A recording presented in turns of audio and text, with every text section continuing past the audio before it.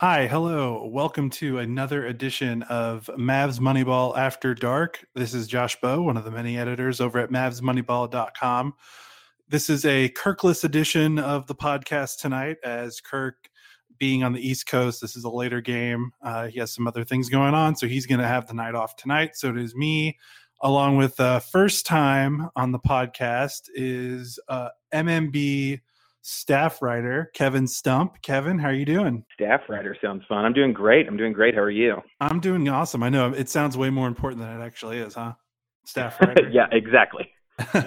Well, Kevin, thanks for joining me tonight. It is a little bit of a late game with the Mavs playing in Mexico City, playing against the Pistons. They beat the Pistons 122 to 111. A pretty fun game, especially the Mavs having 3 days off. Everyone was starting to get some withdrawals. So it was not only nice to see the Mavs come back, it was nice to see them win by double digits and have some pretty fun plays in the process. I have some general thoughts, but Kevin, I thought I'd kick it to you. Kind of what's your main takeaway from this game for you? Sure. I think my main takeaway is just the uh, lightning-like ability for this team to kind of blow somebody out of nowhere. I had to step out for just a couple of minutes during the second quarter, and when I came back, we were in the 90s and they were in the 60s. It got ugly. It got ugly quick when I turned it back on in the third. When Seth Curry is shooting at all like he shot tonight, this team is hard to beat. Yeah. If anyone's been following the podcast or following my writing on the site, I'm obviously very pleased with Seth Curry. Everyone in our Slack, I'm sure, Yeah. was very aware of Seth having a good game and making sure that I knew about it. Obviously, Seth 30 points, 11 of 15 from the field, 6 of 9 from 7 three. rebounds. Yeah, he was, and 4 assists, 2 steals. Like, it was a well-rounded performance from Seth tonight. Obviously, Yep. probably the biggest. Oh, go ahead, Kevin. I was going to say that's a superstar game if you're not if you don't have Luka Doncic on your team. Yeah, it is. And I mean, I think all season we've been kind of wondering, like, hey, the Mavs have not only the best offense in the NBA, they have the best offense in NBA history with their offensive numbers. And Seth really hasn't given them much. I mean, he perked before tonight. He had perked up in the last couple of games. He'd finally got his 3-point shooting, I think, up to 38% entering tonight. But that's a far cry from what he did last year, and then what he did in his one season playing with the Mavs, where he was well over 40. So you just kind of felt like, man, this offense is amazing. We've never seen one as good as this, but could it get better? And I think tonight is kind of like, I guess it could, because you've got another guy that's capable of going off like Curry. So when Tim Hardaway Yeah, Jr. I returns mean, to earth, yeah, go ahead. Tim Hardaway Jr. and Kristaps are both 0 for 5 from three. And this team still put up 122 points easy, just running away with it. Seth isn't going to shoot 6 of 9 every night, but this team can score like this every night. Somebody can do it. Yeah, I think that's the big theme from this team is that I think some people have been writing about it. I kind of touched on it on a piece I wrote today. I think you hit the nail on the head that, like, the big story going into the season was who's the Mavs' third best player, or who's their fourth best, or even fifth best. It seemed like after Luka and KP, it was a roster of solid guys, but not guys that you would say these are unequivocally, starting caliber players for a playoff team. And the funny part is they've mostly been playing to their career norm. But the thing is that it turns out having like a stable of like 6 to 8 guys that are like could be the fifth best or sixth best player on a playoff team is pretty nice to have, because it's just Right. they just kind of alternate between who's going to have the good night. Like you said, tonight it was Seth. It wasn't Tim Hardaway Jr. Maybe tomorrow Dwight Powell has like 18 points. Maybe the next excuse me, not tomorrow, but the next game, and then maybe the game after that Kleba hits like 3 threes. Like, it seems like every night the top contributor outside of Luka or KP is almost like a kind of spin the wheel and see what happens, which is kind of cool. Like, it just seems like it makes it feel like what the Mavericks are doing is sustainable, because it's not like they're getting some crazy outlier performance from like Justin Jackson or something. Right. It's just, yeah, like you said, having a stable of this many solid guys that Carlisle can go to every night. And obviously, we didn't have DeLon Wright tonight, so that's one other guy that we've got. I mean, Hardaway had 2 points. Justin Jackson had 2 points, and this team still can score like this. And part of the reason why I think it's sustainable is I don't necessarily know that these guys care when they don't have big nights. I think it was Kirk that mentioned in the Slack that these guys all really seem like they've bought in. They seem like they're really enjoying themselves and enjoying being on a winning team, even if they are scoring 2 points.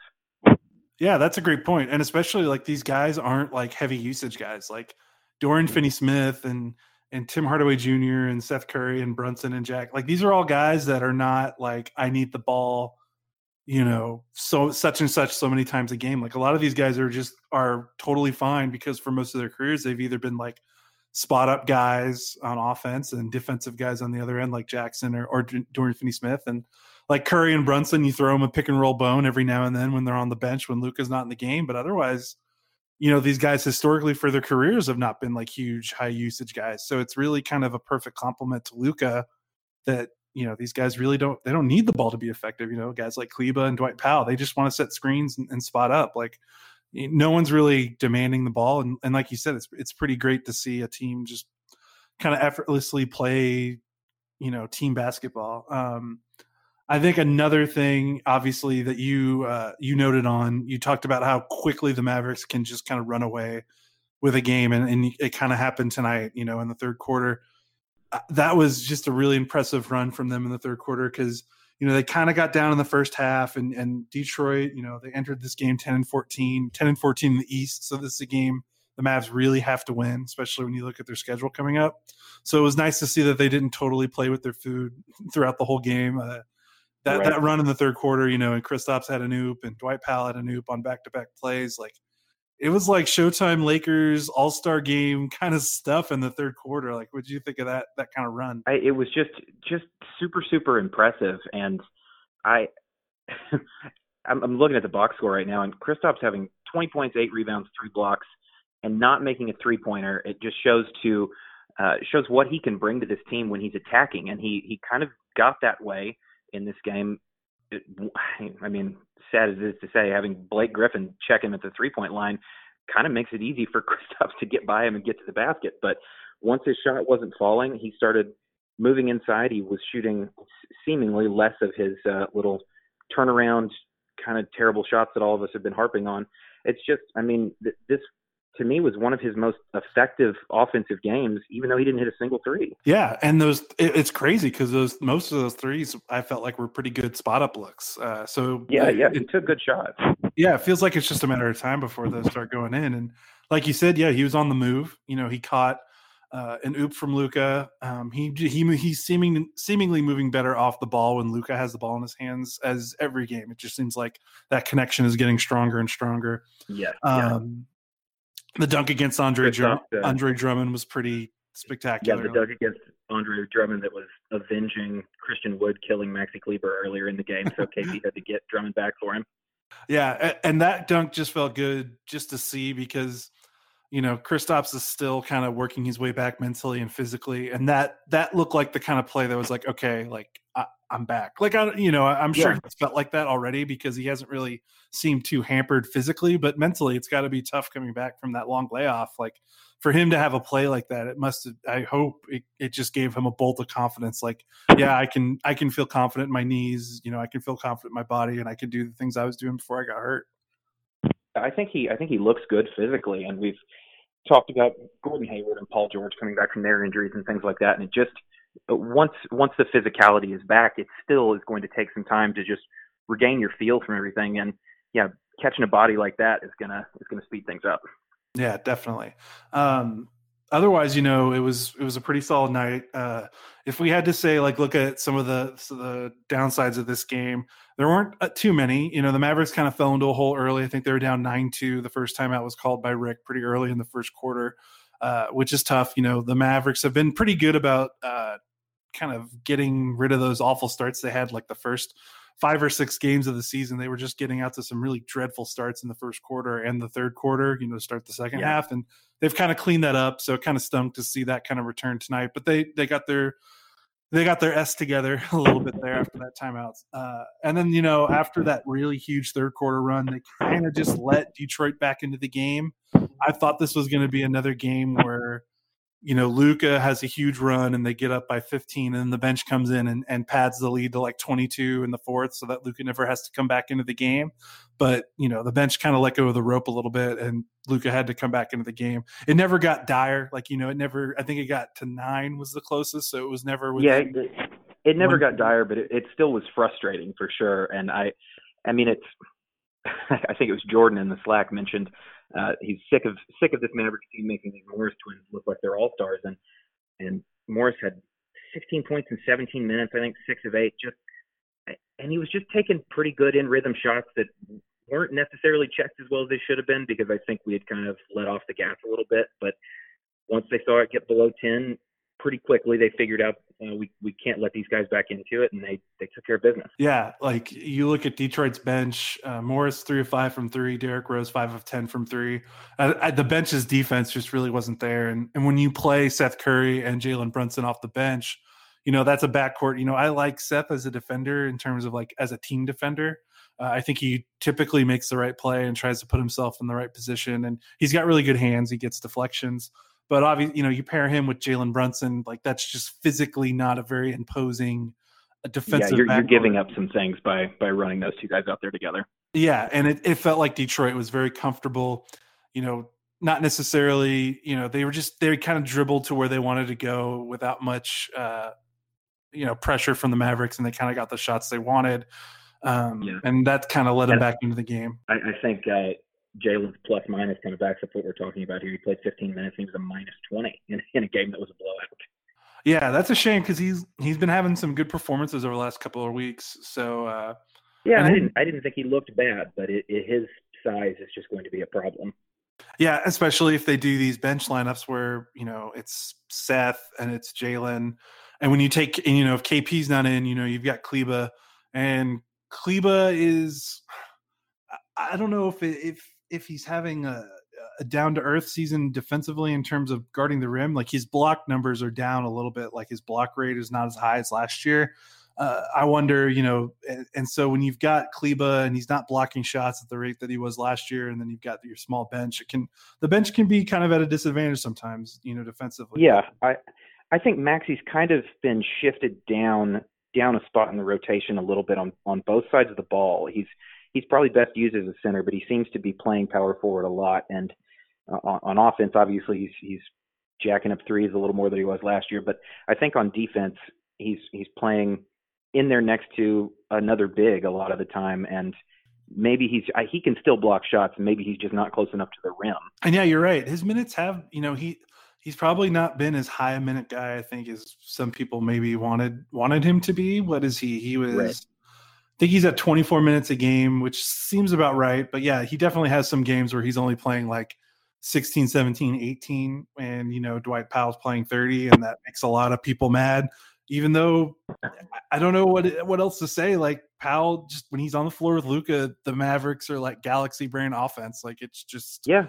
Dwight was great tonight. He really, really does open a lot of things up when he's out there. Yeah, and Powell guarded Blake Griffin tonight, and we have to give Powell some credit. Griffin had a pretty lousy game. Griffin didn't seem all too into it tonight, but good for Powell staying in front of him and not having to make KP guard out the 3-point line, because Griffin likes to hang out there a lot more now. So I thought that was nice. Let's talk about Blake for a minute. Yeah. Did you happen to see the pregame where Luka and Blake gave their little speeches to the crowd? Yeah, it was kind of, I didn't really hear what Blake said, but it was kind of funny how like Luka gets up there and is speaking in Spanish, and the crowd is like, oh, this is awesome. And then Blake kind of got the mic, and it was like the energy level dropped like 150%.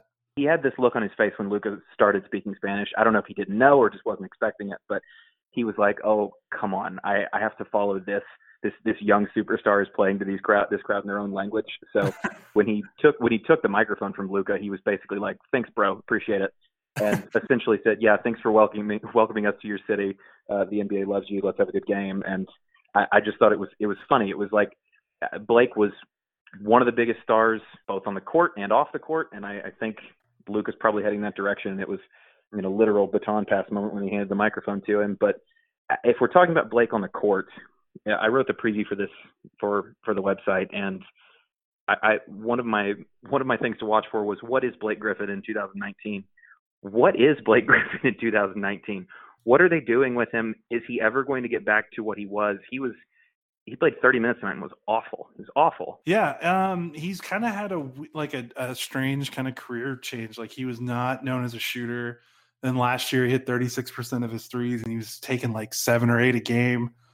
And this year, this year it's gone down from pretty bad. And it seems like every year that the athleticism and the burst just doesn't seem to be there. So, he can't play 5 because he can't really guard the rim that well. And if he's not shooting like he shot last year, then it's really tough to play him at the 4. So he's kind of like a man without a position right now. Yeah, I know he's coming back from an injury, but say he gets back to essentially 100% healthy for what he is now. What's his best case scenario? Can he be 80% of what he used to be? Yeah, you just got to hope. Can he get back to what he was last year? Because he had a good season last year, but you hope that injury didn't mess things up. Like, he's got to basically, you just got to hope he gets his 3-point shot back up, because that's what's going to keep him being an effective all-star level kind of player right now. Because if he doesn't have that, then he doesn't have the explosive game that he had when he was in Los Angeles. He's still a great passer. He's got like a really high basketball IQ, I think.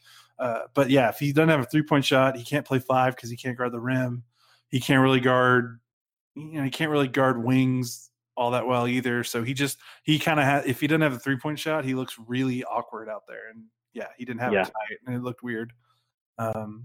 You're funny. You're talking about the Luka and Blake microphone thing. It was almost like at a wedding, and like the best man or the bridesmaid, whoever goes first, just absolutely crushes it, and then it's whoever has to go second, the maid of honor, or the best man, whoever has to go second, has to take the mic and be like, all right, well. Yeah, you better just cut it short at that point. Yeah. Well, honestly, I don't know if there's anything else for me. I think we covered everything I wanted to cover. Kevin, is there anything else from this game that you wanted to touch on before we wrap it up tonight? The only other thing that worried me coming into the game that ended up not being a problem was DeLon being out with how decently Derrick Rose and Luke Kennard have played this season. Decently to good probably is fair. And it just wasn't a problem tonight. Rose was pretty good again. He's impressing me that he can still do this. I know he's had a good last couple of years, but it's just kind of strange to see him after what he was for 2 or 3 years. Kennard had a bad game, but yeah, I was worried about our lack of defense. And like we were talking about Jalen's plus minus, it was an issue. But man, Detroit's guards behind those two are just so bad that it just didn't matter for us tonight. But yeah, other than that, it's just another good win before a real tough stretch of the schedule. So we needed this win and we got it. Yeah. Before we go, everyone kind of has this part of the schedule been circled for a while, but we really have to hit it home before we go. So the next game, Saturday against Miami, and Miami is great this year. Then Monday at Milwaukee, obviously Milwaukee, one of the best in the league. Wednesday, home against Boston, and another top 4 team in the East. And then Friday at Philadelphia, then Sunday at Toronto. I mean, that's the tough. 5 best teams in the East, and 5 of the best 12 to 15, 12 teams in the NBA at least. Like, that's a crazy gauntlet. For these next 4 anyway, I know Miami and Milwaukee both have better records than we do. I think Boston has the same record we do. Philly has a better record than us. Toronto's real close. It's going to be we know Eastern Conference, whatever. These are 5 really, really good basketball teams. If Dallas runs through these with 5 wins, we know we're in for a treat. But it seems doubtful, and it's going to be a tough stretch. Yeah, I think I would be happy with 2 and 3, to be honest. Like that would be, I would too. I really want to beat Boston. I don't know why, but I do. Well, that last game was pretty tough when at Boston. Yeah. The Mavericks had a chance to get a steal there, and they just didn't hold on. But yeah, it'll be interesting. It'll be fun to watch. It's always good to have these measuring stick games, and the Mavs get 5 of them in a row. So 2 on ESPN, I think. So it's going to be a big stretch. Yeah, 2 on ESPN, 1 on NBA TV. So not only everyone's going to get a good look. And my favorite, when the Mavs are on national TV and they get absolutely trounced, and I have to turn off Twitter because everyone's tweeting about how bad the Mavs suck. A tradition dating back to 2003, basically, for me. It happens. Yeah. Well, Kevin, thanks for hopping on kind of last minute. I You appreciate are it. welcome. No problem. Yeah, this is great. And everyone else, thank you for tuning in to another post game MMB After Dark. We've got post game coverage on the site right now. We will probably have some more further analysis as we go throughout the week. And of course, with all these really prime matchups coming up in the next 7 days or so, we're going to have a lot to talk about, a lot to write about. So keep checking the site. Again, this is Josh Bowe. Kevin Stump, thanks again for hopping on, and we will see you Saturday night after the Mavericks play Miami.